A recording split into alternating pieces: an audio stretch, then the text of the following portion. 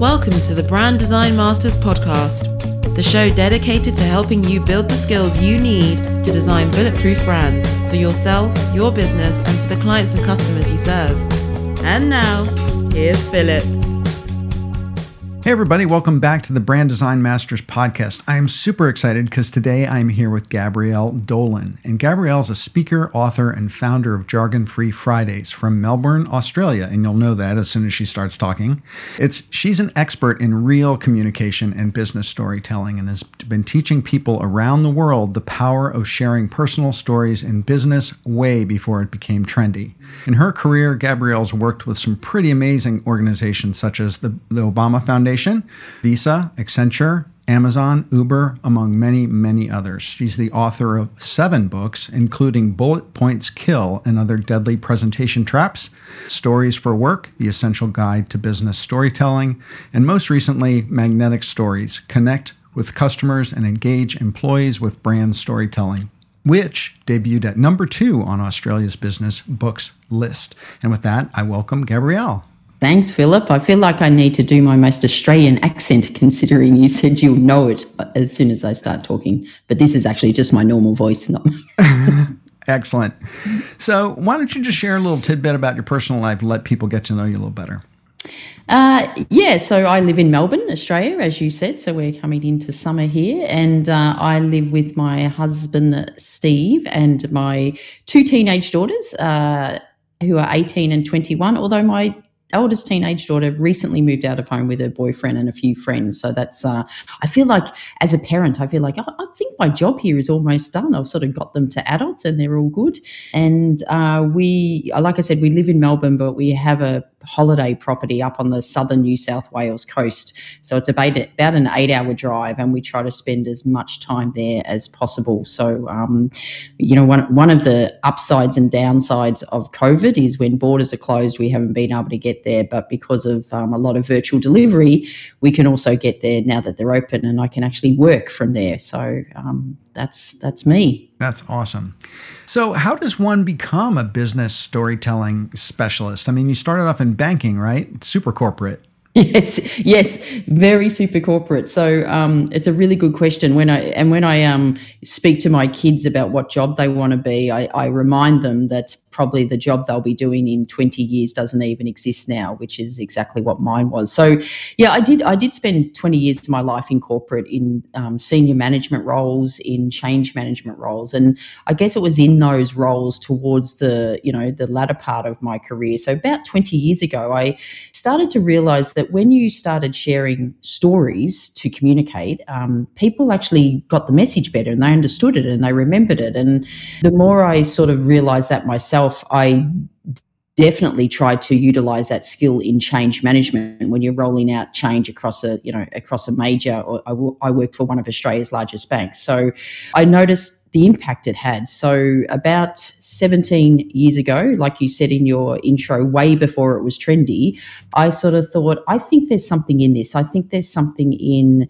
teaching leaders, frontline people, front staff, salespeople, whatever, how to share stories to communicate more effectively. I had already had experience in designing and delivering leadership programs, so I sort of thought this is a leadership skill. It's a communication and influencing skill. So I left 17 years ago, and since then have been teaching people how to do it. And I guess over 17 years, you build up your own level of expertise and intellectual property. And as you said, I've written 7 books, which absolutely amazes me. I actually failed English in my final year of school. So I think my English teacher is amazed as well that I've managed to write 7 books.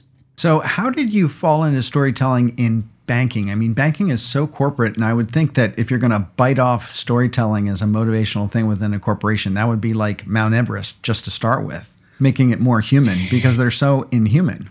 Yeah, I get that a lot, Philip. But where I work is that I work with individuals. So, say for example, a company is trying to communicate their purpose and values, and this is any company. The reality is there's leaders, individual leaders that are trying to do that, and it's when you look at the financial institution as a whole, they come across as they're not very human, but I've worked in a financial institution for 20 years, and they're some of my major clients. I could list 10 financial institutions that are current clients. The reality is they're all made up of humans who are absolutely trying to do their best, and everyone's trying to do their best and lead in a good way. And that's what I do. So it's not like we're coming up stories around banking. We're coming up stories around values. So, if one of their values is trust or integrity or innovation, and this is any company, or customer service, or agile, or being brave, or being courageous, or being curious, all the type of the values. It's working with leaders to help them share personal stories of what that means to them. And that's where you get that real human connection, because they're talking about it from a personal perspective and not from a business perspective, which is where most values rollouts, for want of a better word, go wrong. So I'm holding up, for people on just the podcast and not video, I am now holding up Gabrielle's book, Magnetic Stories, which is a very cool cover, by the way, because the N acts as a magnet, kind of lifting up the R, which is a very interesting little design mechanism. So congratulations on that. So how should businesses go about, as branding folks mostly who listen to this podcast, we are constantly helping our clients and, brand themselves, establish their communication, their core essence of who they are. How do you go about finding the authentic brand story? I mean, you have this URL, Jargon-Free Fridays, right? And I'd love you to explain a little bit about that. But corporate stories are always still filled with jargon. So how do you get away from that and make a corporation more human and more authentic? Yeah, it's a really good question, Philip, and it's probably one of the reasons why I wrote the book. All my previous books have been on helping the individual share stories, and Magnetic Stories was the first book I wrote that's really helping companies share their stories, and whether they're large multinationals or whether they're just startups or entrepreneurs or small medium enterprises, it's regardless of the company or industry, it's how to help them find stories. And you mentioned when you look at corporate stories, it's full of jargon, and that's one of the reasons I wrote it. I would see a lot of companies saying, this is our story, and all it is corporate jargon, like, we deliver, best practice to help our clients, meet their targets, and it was just like, what does it mean? It doesn't even mean anything, and it could be applied to any company. So I think the way companies go around finding their authentic stories, as you said, and they should be authentic, is looking at, well, what do you want to be known for? Like, what's the purpose of the company? What are your values? And also, why did the company start? So I think there's a missed opportunity where companies don't really go into detail about why the company started, and base it on a value, like or a need.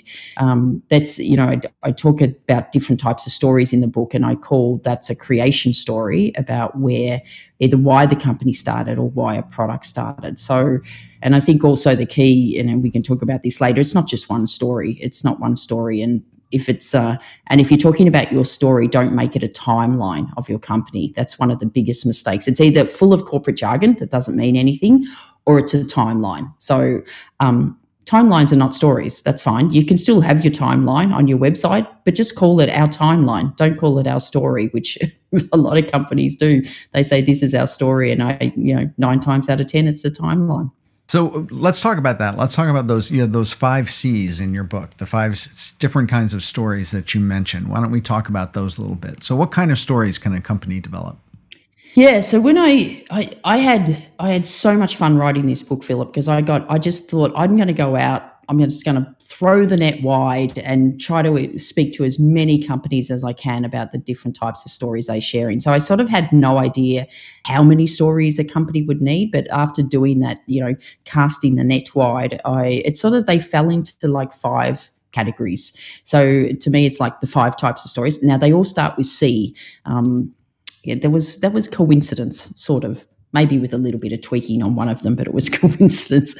And the first one is creation stories, and that is a type of story that normally people might call it the founder's story or the origin story. But the reason I called it the creation story, not just to make it start with the C word, but it's also how the product started. So a lot of companies, so the creation story could be how a company started or how a product started. And I think sometimes there's a real missed opportunity not sharing a story about how a product originated. And I can give you some examples, as we go through, but I'll go through them quickly. The other one is the culture story. So this is, okay, so what if these are our values?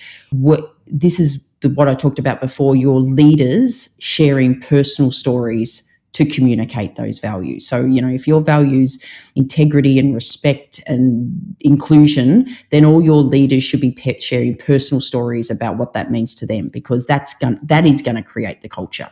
Then there's customer stories. So sharing stories about the customers, but it's got to move beyond just a customer testimonial. It's sort of making your customers the hero of the story, and the relationship to you as a company, almost the subtle part of the story.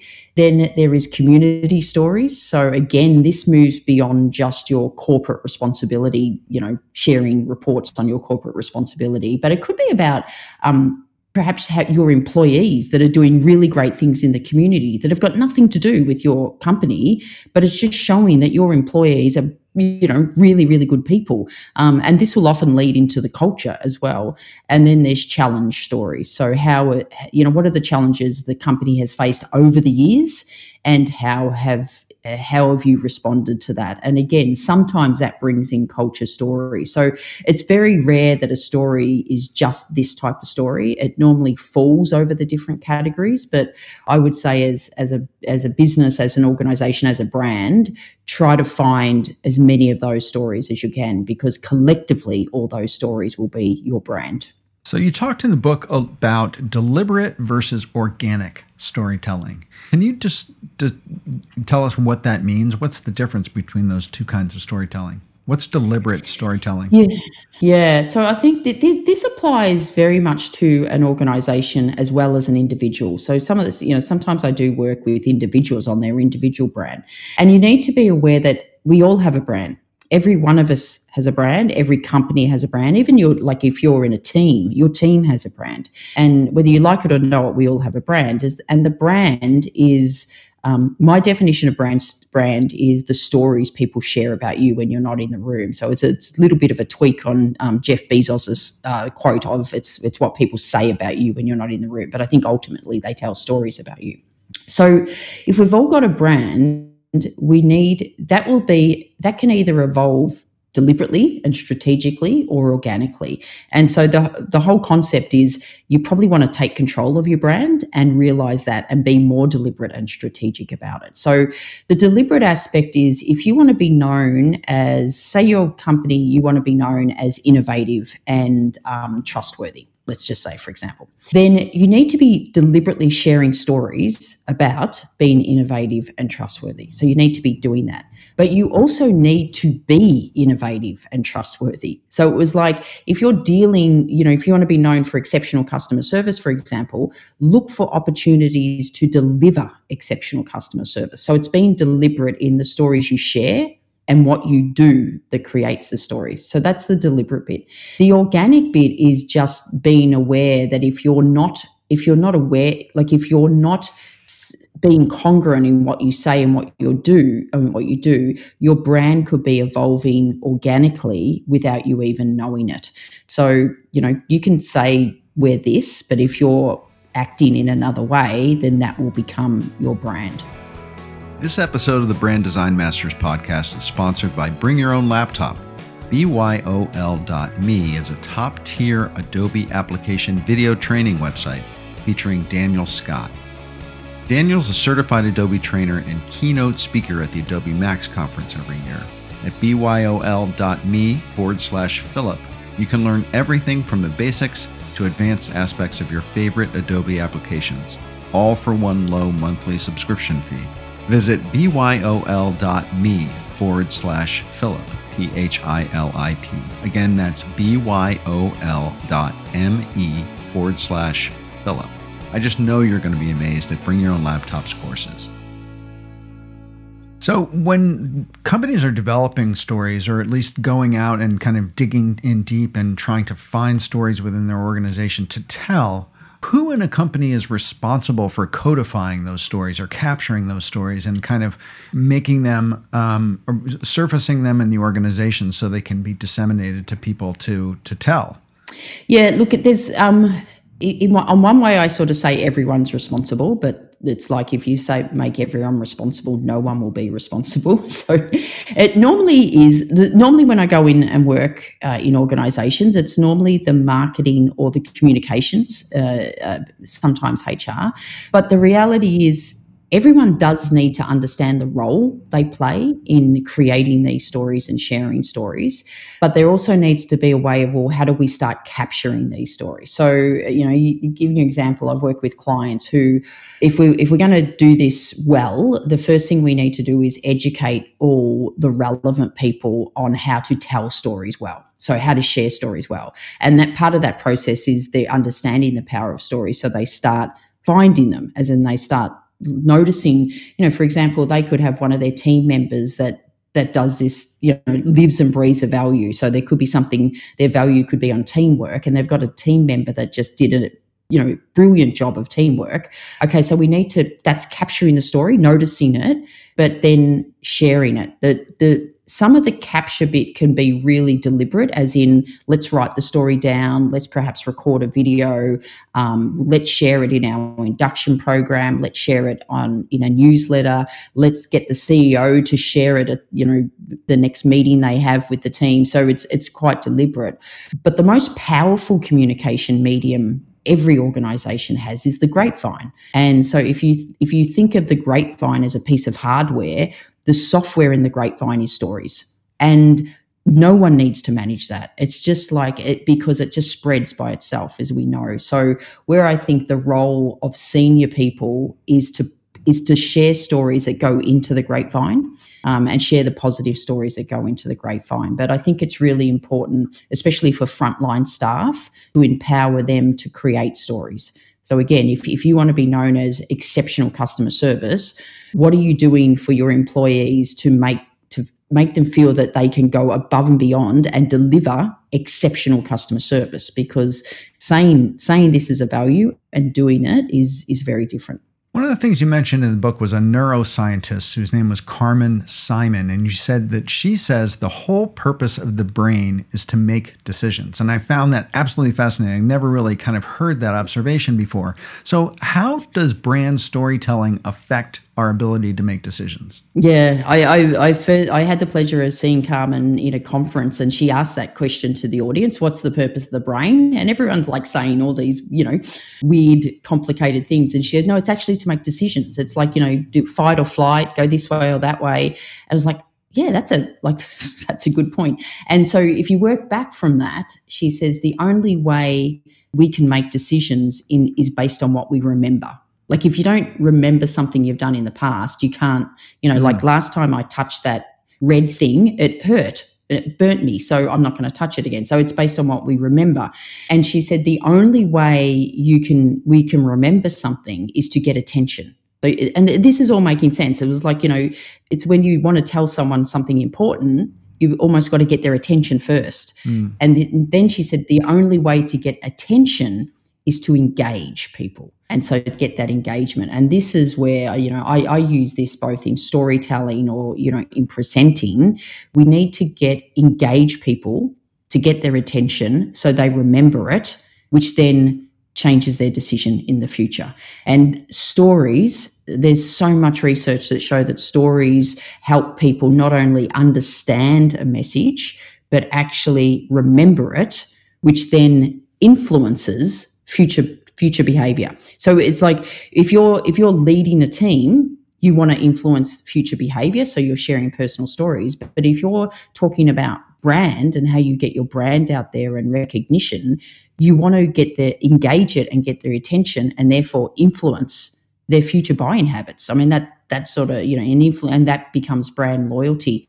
There's I'll give you an example of this, Philip. It's probably one of my most favorite stories in the book that I came across when I was researching, and it was the backstory of Barbie.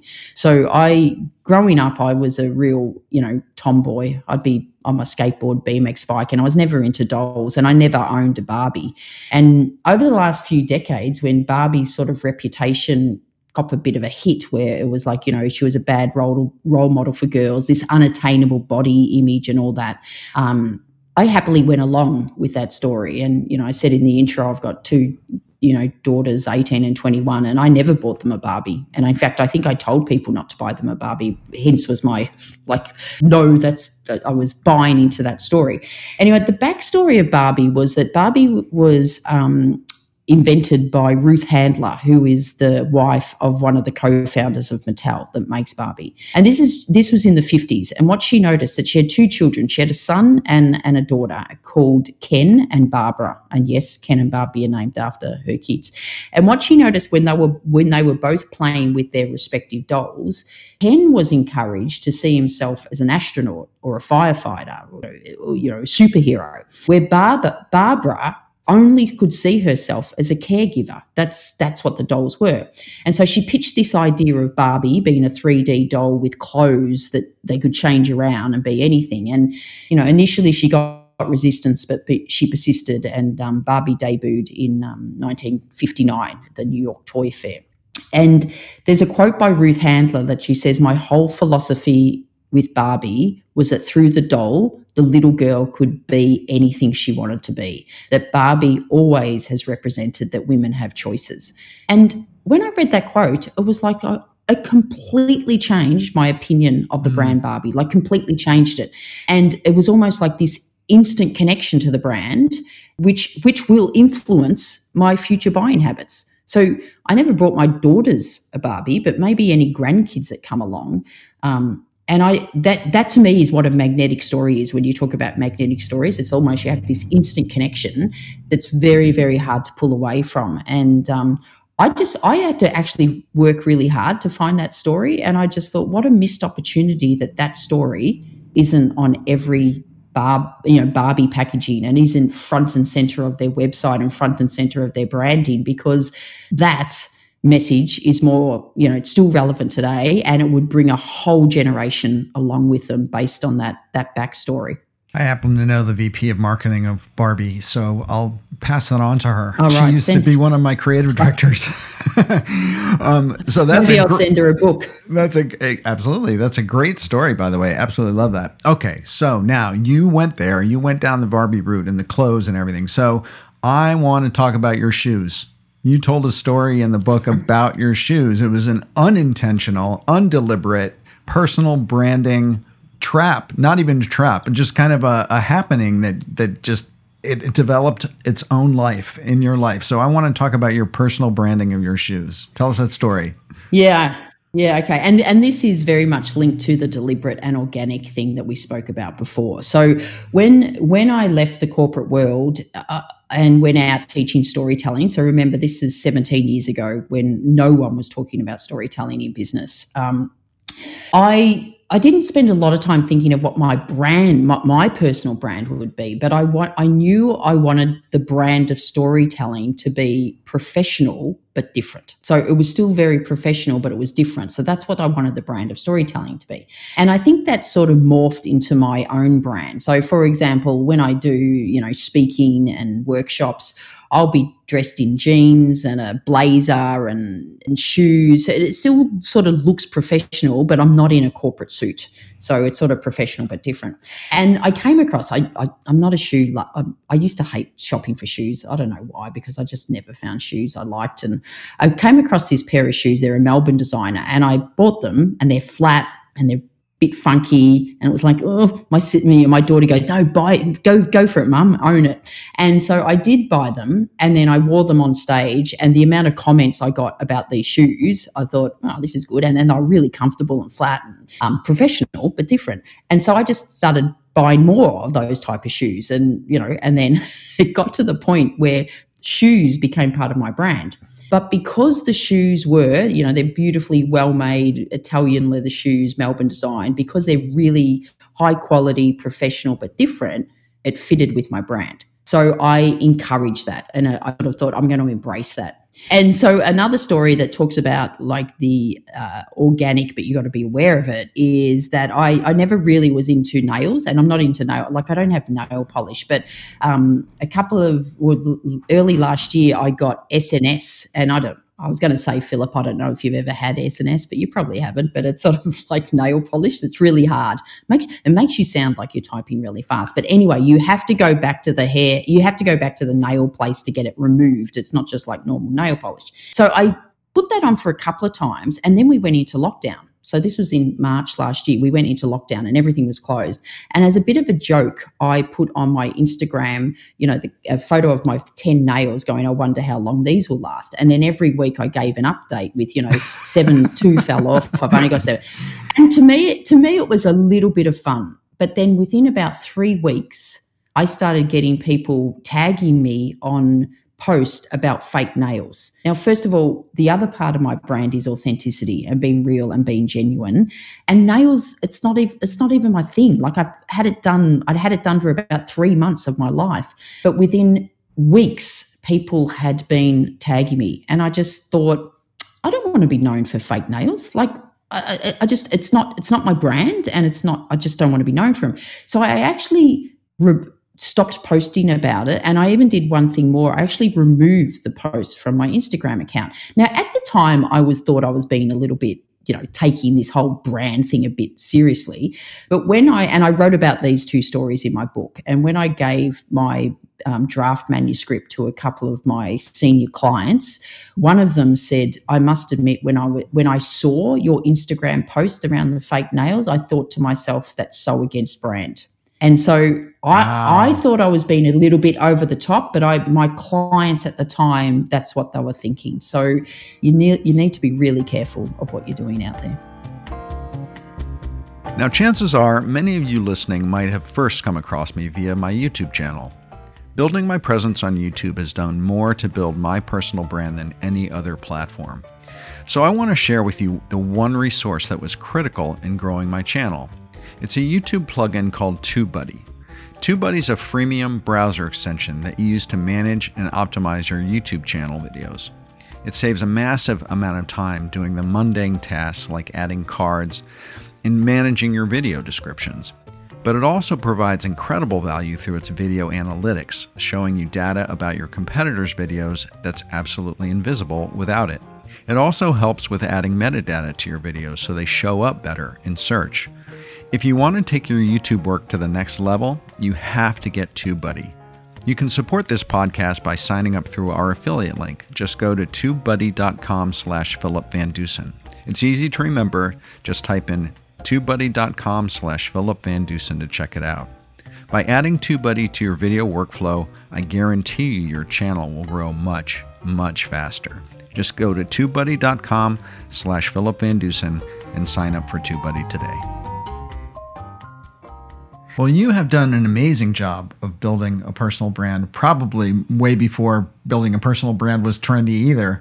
So I want to ask you, how did you go about that? What were the platforms you chose to really kind of dig into deepest in the beginning? Obviously, you're an author. You've written 7 books, so that's, doesn't go unnoticed. But what other kind of platforms, social, what kind of marketing have you engaged in order to build your brand?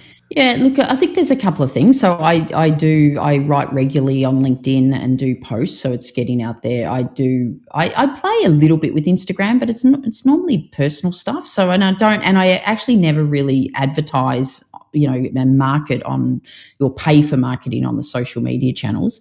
When I write books, I invest a little bit in marketing at airports and billboards occasionally and stuff like that. But I think marketing your brand is a day-to-day thing. It's a day-to-day interaction, and it really goes back to what do you want to be known for, and finding opportunities to live and breathe that. So, really quick example: my brand and our company brand is be easy to work with. So that's one of our things. Like add value. To me, it's add value and be easy to work with. So when sometimes you'll get clients to say, oh, can you sign this contract? And there's some wording in there that I think, oh, I don't really, not really okay with that. But you know what? I just whatever. It's like it's so minimal, and I don't want to be picky about it. So if we want to be known as easy to work with, we just go, yep, that's fine. I will have clients that have booked dates for workshops, and they, for whatever reason, they need to change. And I know a lot of other people in my situation would charge them for that. There would be a fee for changing the date at the last minute.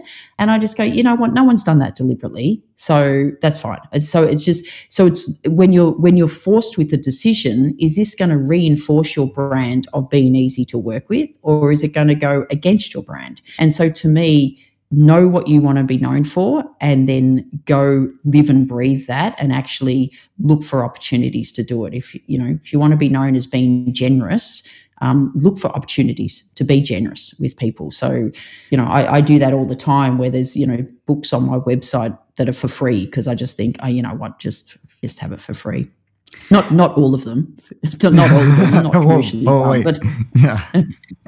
So, I mean, you have an amazing career. You have incredible books you've put out, an incredible presence online, and a client list to die for. And so, from the outside, absolutely sparkling. What kind of challenges have you kind of come up against in your movement up to the top of this field?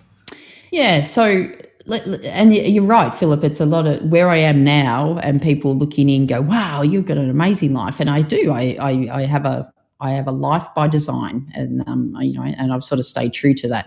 So, but starting out 17 years ago, like no one was buying storytelling. Like seriously, I'd have people laugh at me. They're going, "Hang on, you left your senior corporate job to teach people storytelling? Like, what is that?" And so, the challenges at the start were really hard. I remember after 12 months of doing this, I paid myself $500 because I thought, I don't want to go a whole year and not earn any money. And so so when you look at, when you're a senior leader in corporate and the next year you earn $500, it'd be fair to say that's a significant drop in salary. So the first couple of years were really hard, just trying to educate the market, again, and especially working like in the industries, and any industry, it was just scoffing at the concept of storytelling. So that was hard. There have been times, when I left my corporate career, my husband fully supported me and said, if that's what you want to do, go for it. So, we were financially okay, but the reality is you're still dropping 50% of it. Well, it was probably 60% because I earned more than him. So you're still making a joint decision to drop 60% of your income together. And probably one of the biggest challenges I had, it was probably about 8 years ago, my husband was really hating his corporate career. He just wanted to get out, and he wanted to just be a maintenance man. So again, he had a senior corporate. He goes, I just want to work with my hands. And I remember thinking, okay, I think I need to take this seriously. I think I need to really grow the business so we're in a financial position where he can leave. So that was a real challenge over the next 12 months. And it got to the point where he did resign. So he resigned from his corporate job. And at the same time, I'd asked a friend of mine to come and work as my full-time assistant, who was a primary school teacher. She actually taught my kids. And she said yes. And I remember going to the accountant and thinking, 2 people have left their respective careers based on the fact that I'm going to be successful. And it seriously nearly made me vomit, like this pressure of being, and I was like, I still remember that feeling. But that sort of lasted a few days. It was like I was going to my friend, are you sure you want to leave? And she goes, will you stop saying that because it's making me nervous? And then I sort of thought, okay, I just need to believe I can do this. But you have challenges, you have, tricky clients and stuff. And then, when you get successful, I always say that, the key to success is saying yes to a lot of things. And then I think the key to remaining successful is saying no to a lot of things. So having the courage to say no to work. I said at the start, we've got a property on the New South Wales coast. So I made a decision quite a few years ago when we bought that I wouldn't work school holidays. And in Australia, we have 12 weeks school holidays a year. So like I just say no to work so I could made a decision to spend it with my family. And, that can be tough to do that, life by design, but to me, it's absolutely worth it. Well, congratulations on that. That is very intentional. I applaud you for that. So it sounds like you were working on work-life balance before a lot of other people were too. So in coming up, I mean, because you were very much on the vanguard of brand storytelling for corporations, very much an OG in brand storytelling, what kind of influences did you have, or what kind of mentors did you have, or people that you held up as people that you aspired to be? What did that look like for you? So in my corporate career, there was a couple of leaders or people that I reported to that I had a lot of respect for. And, at the time, you don't know why. You just think I really like working with them. But looking back, I could see that they were authentic, as in they were really real. And the other thing I think what I loved about them is they believed in me, and they would put my needs ahead of perhaps their needs or the company needs. And, the first leader I'm talking about is he gave me a go when I moved out of technology, only working in IT all my life. And then he gave me an opportunity to come and work for him in training and development, which, I look back now, and that was a critical path, because I got into this whole, how do you design and deliver training? And the other leader, I went for a job and she didn't give it to me. She actually didn't give it to me. And she sort of said, what are you going to do? And I said, I think I should leave. And she goes, I think you should leave too. She goes, you've sort of been talking about running your own business, and I think you should go do it. It's, I've been there for 17 years. And so these little pushes, when people believe in you before you believe in yourself, I think that's what I look at. There's certainly my early mentors, and even my parents did that. When parents believe in you, like say you can do it. So that's what I really admire and respect in people. And then since running my own business, I've had a couple of mentors that have also done the same, that have also believed in me before I've believed in myself, and have shown me how to do that and how to grow my business. So I think I think almost that's the job of a leader, really, isn't it? Whether you're a parent or you're leading a team, to see potential in people and give them the courage and confidence to go for it before they do. And I think ultimately that's what good leaders do. I agree with you. I mean, as a creative leader, my whole career, I've done exactly that, and I do that now in my own business with my followers and community. Try to empower them to improve and grow. I had the same experience myself. I mean, I had two different managers, one on the corporate side, one on the agency side, who kind of took me under their wing and gave me challenges when I needed a challenge, or gave me a kick in the butt when I needed a kick in the butt. And on the, I think that. That's something I would encourage our listeners to pay attention to, is who are their champions where they're working? Who can they, ask to be their mentee, so they can find somebody to kind of like help forge their way? Because I think that that's very important for people to kind of focus on.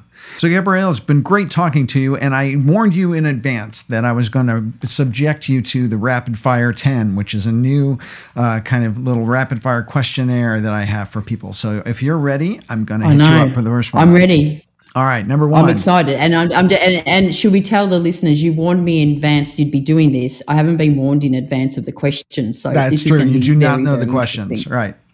Okay, number one. What's your spirit animal? Dolphin. Morning person or night person? Morning, definitely. Beach or mountains? Ooh, I'm going to say mountains, even though our property is on the beach, but I don't particularly like sand or seawater. Okay, cat person or dog person? Neither, but we have a dog, and if I had to choose, I'd do dog person. So what's your secret talent that most people don't know you can do? I'm brilliant at jigsaw puzzles. Like seriously, I'm brilliant at jigsaw puzzles. I can do jigsaw puzzles so fast. That's my little secret talent. Favorite song of all time? Oh, this is so hard, but let's go. You know what? I got, the Spotify thing is the songs, and the most played song I had was Dolly Parton's 9 to 5. which it's on my running list. And I think I wouldn't say it's my favorite song of all time, but I'm going to have to be true thinks to go, it well, is. it's the song you've listened to. Spotify thinks it is. I don't think because it's on my running list. So, yeah. Your favorite place in the world? My veggie garden at Bermagui, which is the property we have on the southern New South Wales coast. So it's got a massive veggie garden. It's the first thing I do when I'm there is go down into the veggie garden. Number 8, what's the one thing you would love to master? Oh, is this a question that stumps everyone? Truly active listening. I reckon I've been working on active listening for a long time, and I know I still don't get it right because I'm so impatient. I just want to jump in. I want to jump in and tell people what I can see what you should be doing. So yeah, it's really listening. Number 9 is, who is your hero? I'm going to say, I know this might be really cliche, but I'm going to say my daughters, because I'm really, really proud of them. And they've, especially the last couple of years, they've done, it's been a crap for kids growing up, in this pandemic. And so they've come out the other side pretty switched on and pretty amazing. And finally, number 10, what's the one thing you would tell your 20-year-old self? I don't know what the key to success is, but the key to failure is trying to please everybody. Oh, I love that. That's a really good one. And that actually could fit into my final question, which I ask everybody, which is, do you have a personal mantra or manifesto that you try to live your life by? Yeah, I do. And it's do work you love with people you love. That is awesome. So That's a great one. Yeah. Life is too short to not do work you love. So Gabrielle Dolan, author of, I will hold it up again, Magnetic Stories, among 6 other books. Thank you so much for talking to us today. Where can people find you? If people want to get in touch with Gabrielle, how do they do that? Yeah, so all the socials we talked about before, LinkedIn, Instagram, if you want to follow my cooking post. But if you go to my website, gabrielledolan.com, everything's there. And there's actually a free storytelling starter kit. So you'll easily see that on the website. And it is what it is. It's free. And you'll get an email from me with a really short video for every day for a week. And it really is aimed at just getting you started thinking about where you could start sharing stories, what types of stories you could share. So that's a good place to start. Well, Gabrielle, thank you so much for coming on the Brand Design Masters podcast and speaking with us today. I hope you'll come back and join us again soon. I would love to, Philip. Thank you for the opportunity. If you'd like to help support the Brand Design Masters podcast, please rate and review us on iTunes or wherever you listen to your podcasts. Also, if you want to stay up to date on all our content, products, courses, and live video shows, head over to philipvandusen.com/muse and sign up for the Brand Muse newsletter. That's where we share all the latest news, resources, articles, books, and videos that we recommend to help you build and improve your creative practice, personal brand, and business. That's philipvandusen.com/muse, MUSE. Thanks again for listening. Bye for now.